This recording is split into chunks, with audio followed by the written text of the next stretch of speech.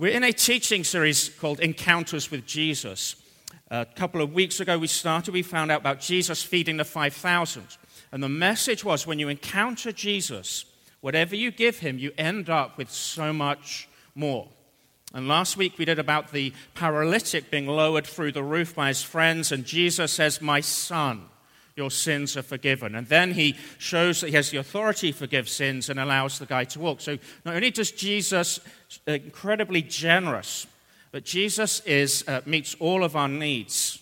So for the man, it was to be in family and forgiveness. Today we're going to look at an encounter with Jesus with his disciples. He's speaking to them. He's about to go to the cross, and he's chatting with them. And it's this about Jesus demands obedience for all of his followers. He says, if you love me, you'll obey me. We're going to look at that today. I'm going to pray and then get into the teaching. Will you bow your heads as I pray? Father God, thank you for your word. Thank you for Scripture, Lord, where we can hear from you and we learn that discipleship looks like listening and obeying. Father, give us willing hearts, Lord, to love you, and give us willing hearts, Lord, to follow that out in our lives. Help us to be obedient, Lord. Help us to be followers of you, and help us to be disciple makers. In Jesus' name, amen. We've got 3 dogs at home. My youngest one's name is Rascal. His name is very, very appropriate. I love him to pieces, but he's also the most mischievous dog we have. Now, I know when he's being super obedient. And the Currans, hello, Nick, Kendra, Kayla, Violet, and Jace have just got a dog as well. Nyla. You're going to love her, but she is also not going to immediately learn how to obey you as it relates to toilet, jumping up, a whole host of other things.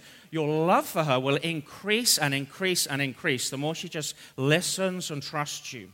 And when you're training a dog, you ask it to do kind of random things like sit, lie, come here, and then you reward a dog with a treat. And the dog learns, like if they say something, I'm going to listen and it's going to be good for me. Rascal, my dog, less keen on obeying. In fact, there's one time he hates missing out on anything. There's one time he showed me extreme disobedience. I think he's maybe 1, but 2 older dogs. They have longer hair. Rascal is a short-haired Chihuahua. Took Rocky and Ruby to the dog dressers, whatever that place is called, and they're going to get their nails clipped and their hair. It sounds terrible. The hair done. Rascal was left in the house by himself, and he thought he was missing out on something excellent. And so he brought the dogs back home, having had them clipped and trimmed and everything like that. Rascal knows there's one place he's not allowed, and it's on the dining room table. And I came back home, and Rascal had left me a present. A smelly present right in the middle of the dining room table. And it was him saying to me, you have left me out. I am going to show you what for. Now, Rascal now goes with the other dogs and gets his nails clipped. He absolutely hates it. So he didn't know we were just getting the other dogs made more presentable. He thought he was missing out, and he showed this rebellion. And it just did not work out for him. He now goes with us each time, and he hates it. The other thing that Rascal does now when he obeys is, a dog is obedient when they actually learn how to walk correctly. And they're a little bit behind you, and you don't need to hold a leash tightly. You can have it kind of saggy and just walk along. There you go, minding your own business. And the little dog is following you along. Be very careful if you have a Chihuahua not to tread on it. And they follow you along. There's one place where Rascal still will not obey me. And that's when we go walking in the woods as a family. So all of his polite walking behind me goes out of the window. We get to Leroy Oaks, which is in St. Charles. As soon as he senses adventure, he couldn't care less about obeying us. He is charging ahead. This is a dog that is under 10 pounds. And he is pulling the lightest member of my family is around 95 pounds. And he's pulling that person along. The heaviest member might be me. He's pulling someone around 22 times his body weight, and he gets absolutely exhausted. And he's charging kind of away, and eventually he's exhausted. He kind of just rests. If he obeyed and just trusted us, I'm happy to run with him. We're going to take him up slopes, down slopes, across little streams, in the woods. He can see squirrels. He can chase birds. He just needs to there's an adventure, but just wait. They kind of learn over time to trust you. Same with kids. I've just learned to teach Jamie about fire. Whereas we have a fire pit out the back of our house, Jamie thought, wow, this is very powerful. And I noticed there's some dangerous things happening. So I've said, okay, Jamie, this weekend I'm going to teach you how to build a fire. And here's how to hold a match. Here's how to light a match. Give him that kind of safe environment which is supervised so he doesn't burn himself. Now, Jamie, when I said don't throw gasoline on the fire, and that was for your safety. Jamie see me with lighter fluid. A couple of days ago, Jamie goes, look, Daddy, gasoline. Threw a small cup of gasoline on the fire. I knew then immediately that I needed to teach him about fire safety. So again, it's that going to teach him an environment just to obey, give him a little kind of bit of room, and he'll learn how to be responsible. Same with teenagers. Now, teenagers, physiologically, as they're adjusting, or preteens and teenagers, their brain changes physiological shape. It is impossible for them not to be stroppy at times. It's impossible for them not to be incredibly tired. It's very, very difficult for them to go to bed early. There's a whole host of things happening. Now, kids, I'm going to give you two names. One is a man called Billy. The other is a man called Graham. See what I've done there? I'm going to give you two teenagers. Let me know which one you think is the most obedient. So I've got Billy on this side. The parent says, Billy, I need you to clean your room because we've got guests coming over. Billy's reaction is this, and I'm very familiar with this reaction. That's not fair! I hate you! Bum, bum, bum, bum. Slam! The door slams closed. Everything goes under the bed, and he's still tidied his room. Or there's Graham. Say to Graham, Graham, will you tidy your room? Do I have to? Yes. Why? You've got guests coming over. Like, really now do I have to? Yes, Graham, please. And then he goes up and tidies his room appropriately. Which one do you think was the most obedient? Hands up if you think it was Billy. Just because it's like you, Jessica, doesn't mean it's the obedient one. Hands up if you think it was Graham. Yes, there's something about doing something kind of willingly that adds to obedience. Now, in an adult situation, if you're employed, imagine you have a supervisor, and that supervisor's asking you to do different tasks in a week or different tasks in the month. Can you imagine just choosing not to do anything they asked you to do? Like, how would that go down? Hey, could you make sure you do this report on my desk by Monday? You think to yourself, nah, I'm not going to do that.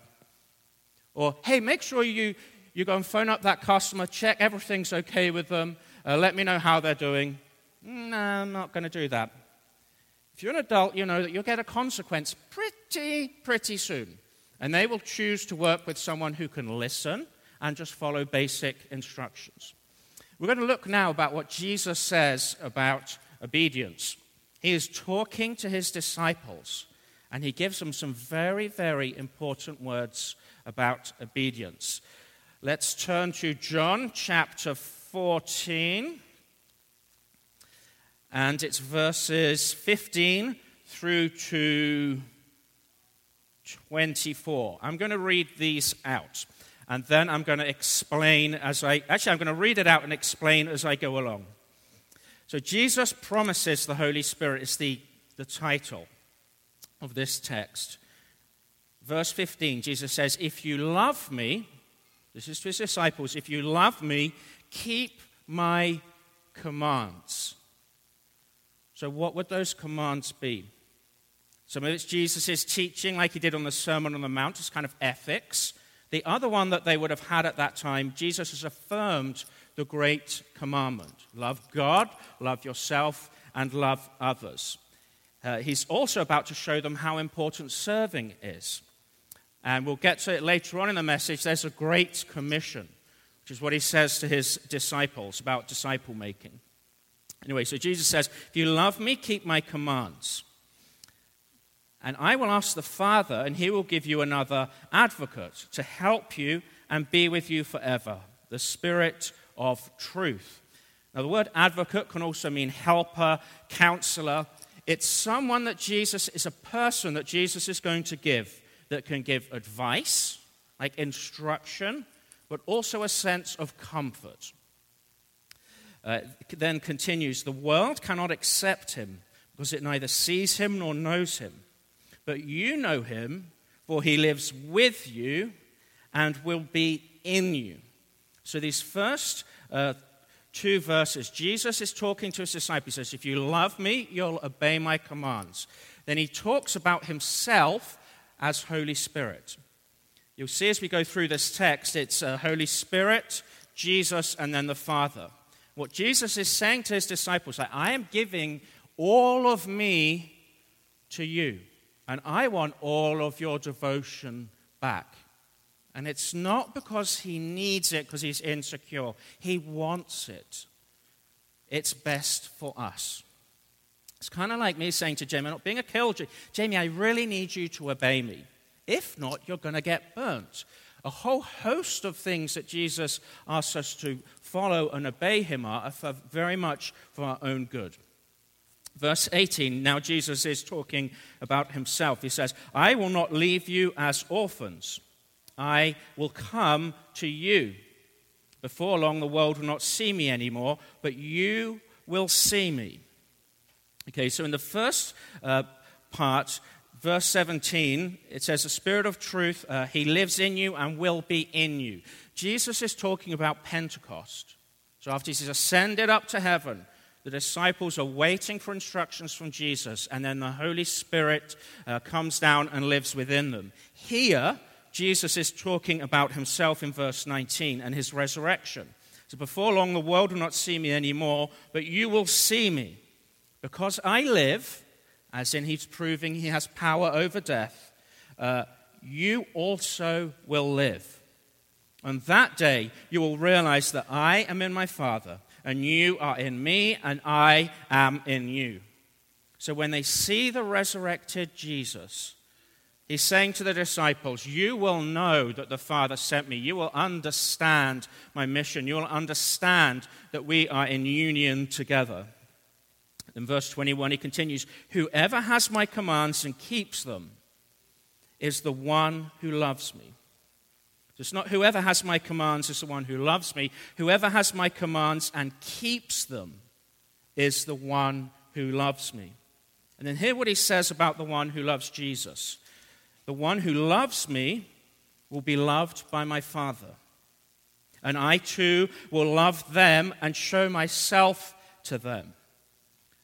Basically saying, if you have a relationship with Jesus, if you trust him for your salvation, not only will the Holy Spirit come and live within you and guide you to keep Jesus' commands, but if you are living a lifestyle of obedience to Jesus, you'll have Jesus' love back, the Father will love you, and you'll have that fullness of a relationship with Jesus. Then we continue verse 22 to verse 24. So Jesus has spoken about the Holy Spirit. He's going to be sent. He's talking about himself, like if you love, you're going to see me resurrected, but if you obey me, you love me. And now he's talking about the Father, verse 22. Then Judas, not Judas Iscariot, said, but Lord, why do you intend to show yourself to us and not to the world?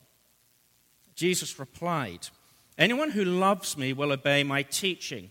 That's the third time he said it in a very short period of time. It's incredibly important for his disciples and us if we count ourselves followers of Christ. Anyone who loves me will obey my teaching. My Father will love them, and we will come to them and make our home with them. It's another way of saying God the Holy Spirit will live within you. Anyone who does not love me will not obey my teaching. These words you hear are not my own. They belong to the Father who sent me. Again, Jesus is saying, I know you love me if you obey me.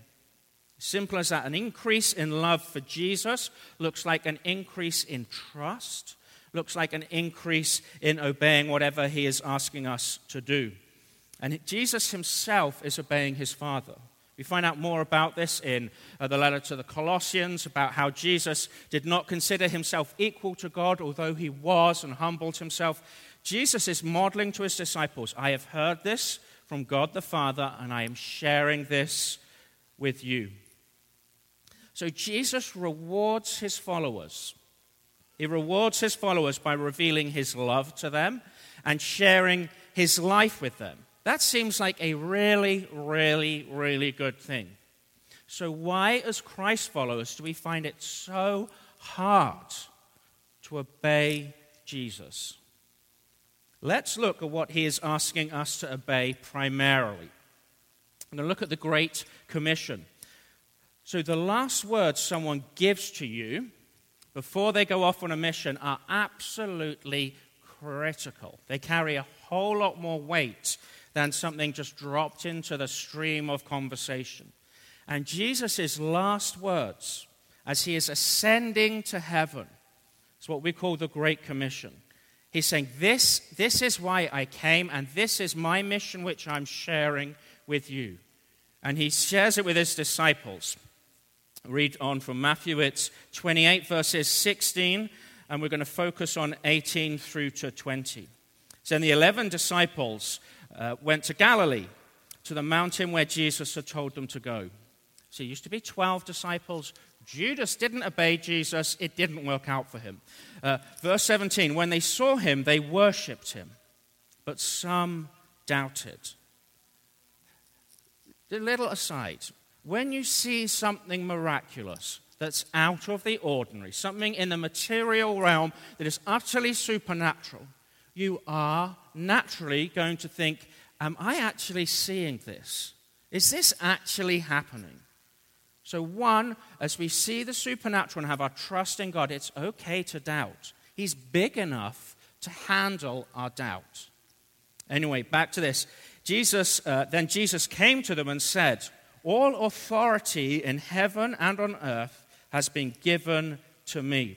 So he starts off, Jesus talking about his authority.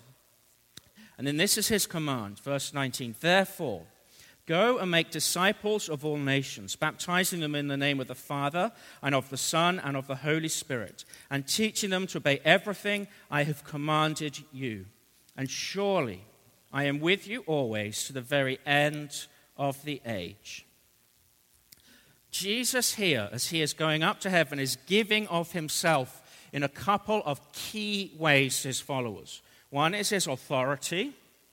Second one is his presence. He gives all of his authority, and he's forever with us. And here is his command to the disciples. Here is his command to us, Antioch Church. Each one of you, if you're a Christ follower, this is for you. The imperative, that means the command word, is make disciples of all nations. Make disciples of all nations. And there's three present participles. That means the how. So he's saying, make disciples of all nations. How? One, going.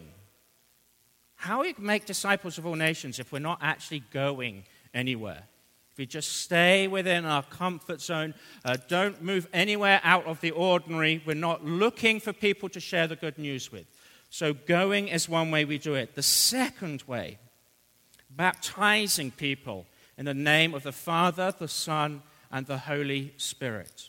James is going to be baptized today. You are invited. That's at 647 Logan Avenue in Geneva, 3 p.m. Come along for that. We'd love you to be there. Jamie, 647 Logan Avenue, Geneva at 3 p.m. If you've put your faith and trust in Jesus, the next step of obedience is being baptized.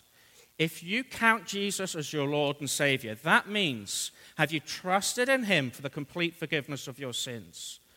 And then you want to live for him. Baptism is the next step.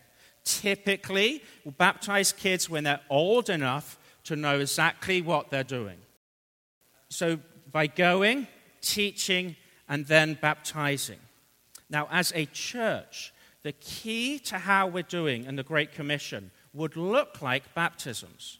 So how many baptisms have we had as a church family in the last year? It will be one today. So there's a question that we can ask ourselves, like, how much are we actually making disciples? Second question is, we're making disciples.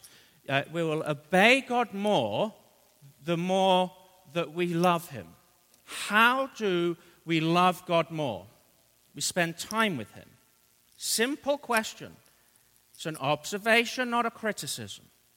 Do we spend time with God every day? If we're not spending time with God every day, I guarantee you, your love for him is less than someone who spends time with God every day. And if your love of God is less, then you're going to obey him a whole lot less. Another way that we do discipleship is life groups. Life groups are, you can have one-on-one time with God. It's also good to be in community. You get a lot more interaction than you do on a Sunday. How many people do we have in life groups at the moment? Are we in one ourselves? Again, it's like, how are we doing discipleship as a church? Are we making disciples? Third one is anyone in a discipleship relationship? Discipleship relationship is where we meet with another believer, maybe twice a month or so, just to check out how they're doing spiritually, finding out where is God working in your life, how are you growing, and encouraging each other towards transformation. As a church, we as a leadership team met last Sunday to discuss how we're doing as a church, what's our health like. We're meeting again around lunchtime today. One of the key things we need to consider is, how are we fulfilling the Great Commission? Like, who have we shared our faith with recently? Who have we invited to church recently? When was the last time we spent time with God? When was the last time we were in a discipleship group? When was the last time we led someone to the Lord?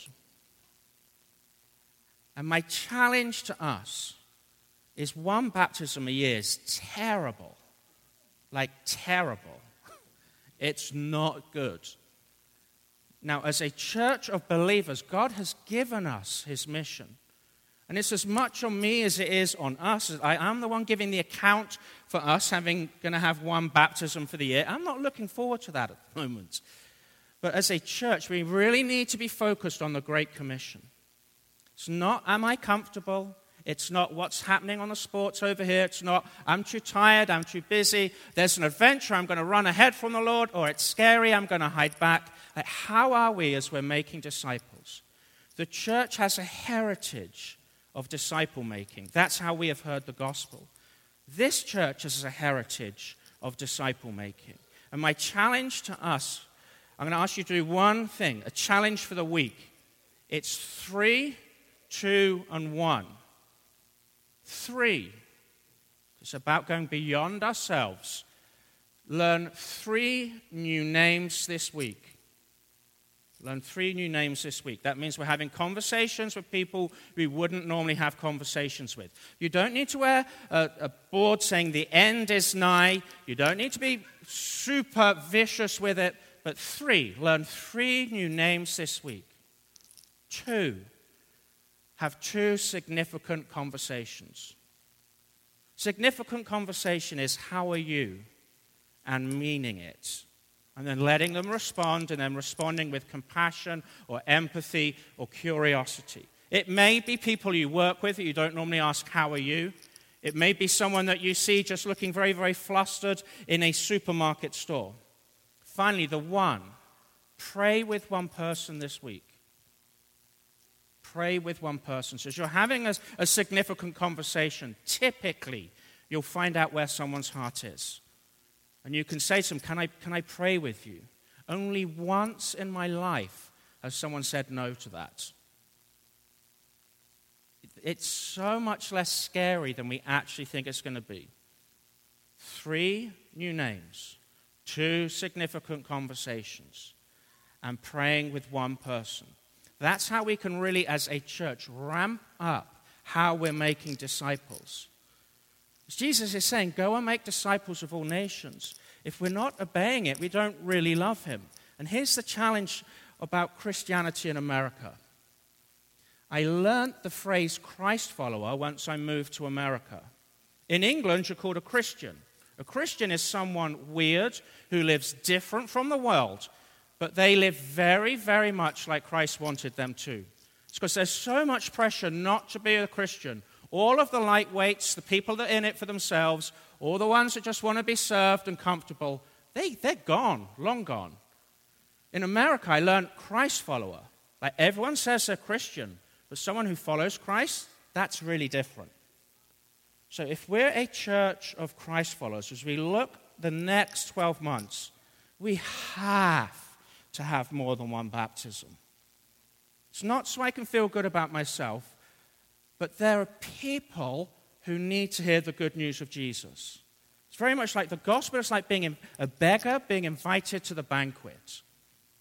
Do we legitimately say, thank goodness I'm at the banquet, I don't care if they close the doors, I'm the one getting filled? No. We go out and we share the good news of the banquet to others. So my challenge we're praying through as a leadership team, what are we doing? How can we increase our focus on the Great Commission? What do we need to do to make sure it's a bigger priority? Certainly less set up, tear down, less being in this location.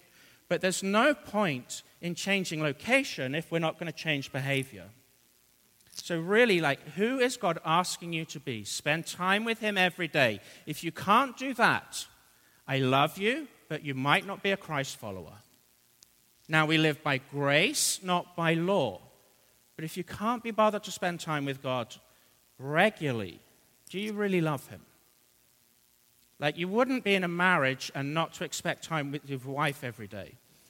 You wouldn't be in a friendship. The more time you spend with a friend, the more you get to know them. So my challenge is the 3, 2, 1. Secondly, let's spend some more time with God. The more time we spend with him, the more our love will increase. The more time we spend with God, our obedience will increase. And the result of that is eternal. People being saved. People being able to take the step of obedience into baptism. I'm going to ask Dan, Jerry, Kari, and Carolee to come back up as a time of response. We'd love to be praying for you at the front. Pray for you about anything. We were praying this week for little baby Bella. She's nearly 2 weeks old. She's having major heart surgery. I think it was Tuesday. That went very, very well. Prayers work. We would love to be praying for you, whatever it is that's happening in your life. We'd love to celebrate good news for you. We'd love to pray for you to spend more time with God. We'd love to pray for you to have the courage to do the 3, 2, 1 this week. It's not much. There are other Christians in other countries worshiping this morning under fear of death. Trust me, it's going to be okay to learn 3 new names. It's going to be okay to have 2 significant conversations. It's going to be okay to pray with one person. Will you stand as we continue to worship?